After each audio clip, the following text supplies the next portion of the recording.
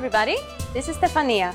Welcome to GreekPod101.com's Alphavito Made Easy, the fastest, easiest, and most fun way to learn the Greek alphabet, the alphavito. In our previous lesson, we learned two letters, alpha and mi. Remember them? Good! In this lesson, we'll move on to two more letters, see how they are written, and what we can do with them. Our first letter this time is taf. It's a consonant, and its sound is t. You may have heard it called tau, which is its usual name in English. I'm sure its uppercase form will seem very familiar since it's the same as the English T. This is what taf looks like in uppercase and lowercase. Taf.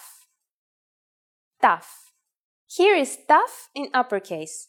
You should already be an expert at this shape. It is handwritten like this. Taf. And this is what the lowercase taf looks like when it's printed.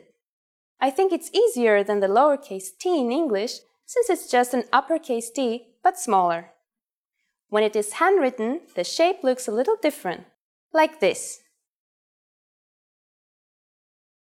Taf. Let's do it again. Here's the uppercase form, and here's the lowercase form.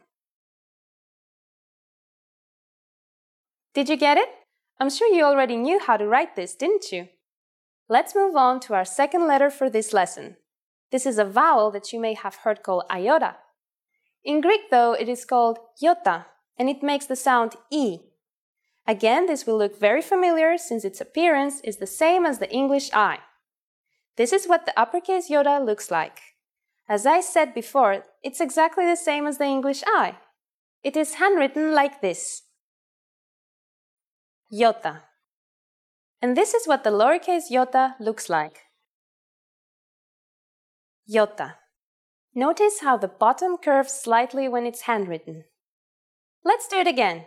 Here's the uppercase form, and here's the lowercase form. All these were pretty easy, weren't they? Let's see what we can do with them. By themselves, taf and iota spell only one word in Greek, ti. Even though it's a very small word, it's very important and used all the time in Greek because it means what. For example, the first word in the question, ti ώρα είναι, which means what time is it? Other examples of its use are τι θα φάμε or what will we eat? This word is also used in τι κάνεις, which means how are you? So let's write this very important two-letter word, ti.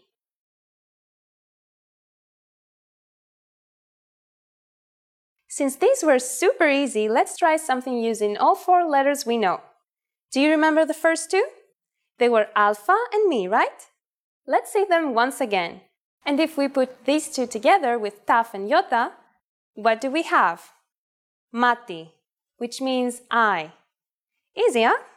And if we add another alpha in the end, we get matia, which is the plural of eye, eyes. Let's write this together.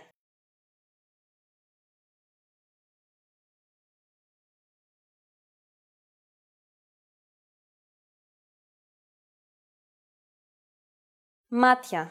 Now it's time for Stefania's insights. As we said in our previous lesson, the best way to master the alphavito, the Greek alphabet, is by writing it as much as you can. So please don't neglect this. Another great help would be to start trying to recognize the letters you've learned so far in Greek texts. If you can't find any text, you can always check out the transcripts on GreekPod101.com's advanced audio blog lessons. Don't worry if you can't understand the words yet, you will be able to practice recognizing the letters you learn in here. That's it for this lesson. Do you know how to write OK in Greek? Check our next lesson and see for yourselves. It won't be difficult. See you in the next Alphavito Made Easy lesson. Γεια χαρά!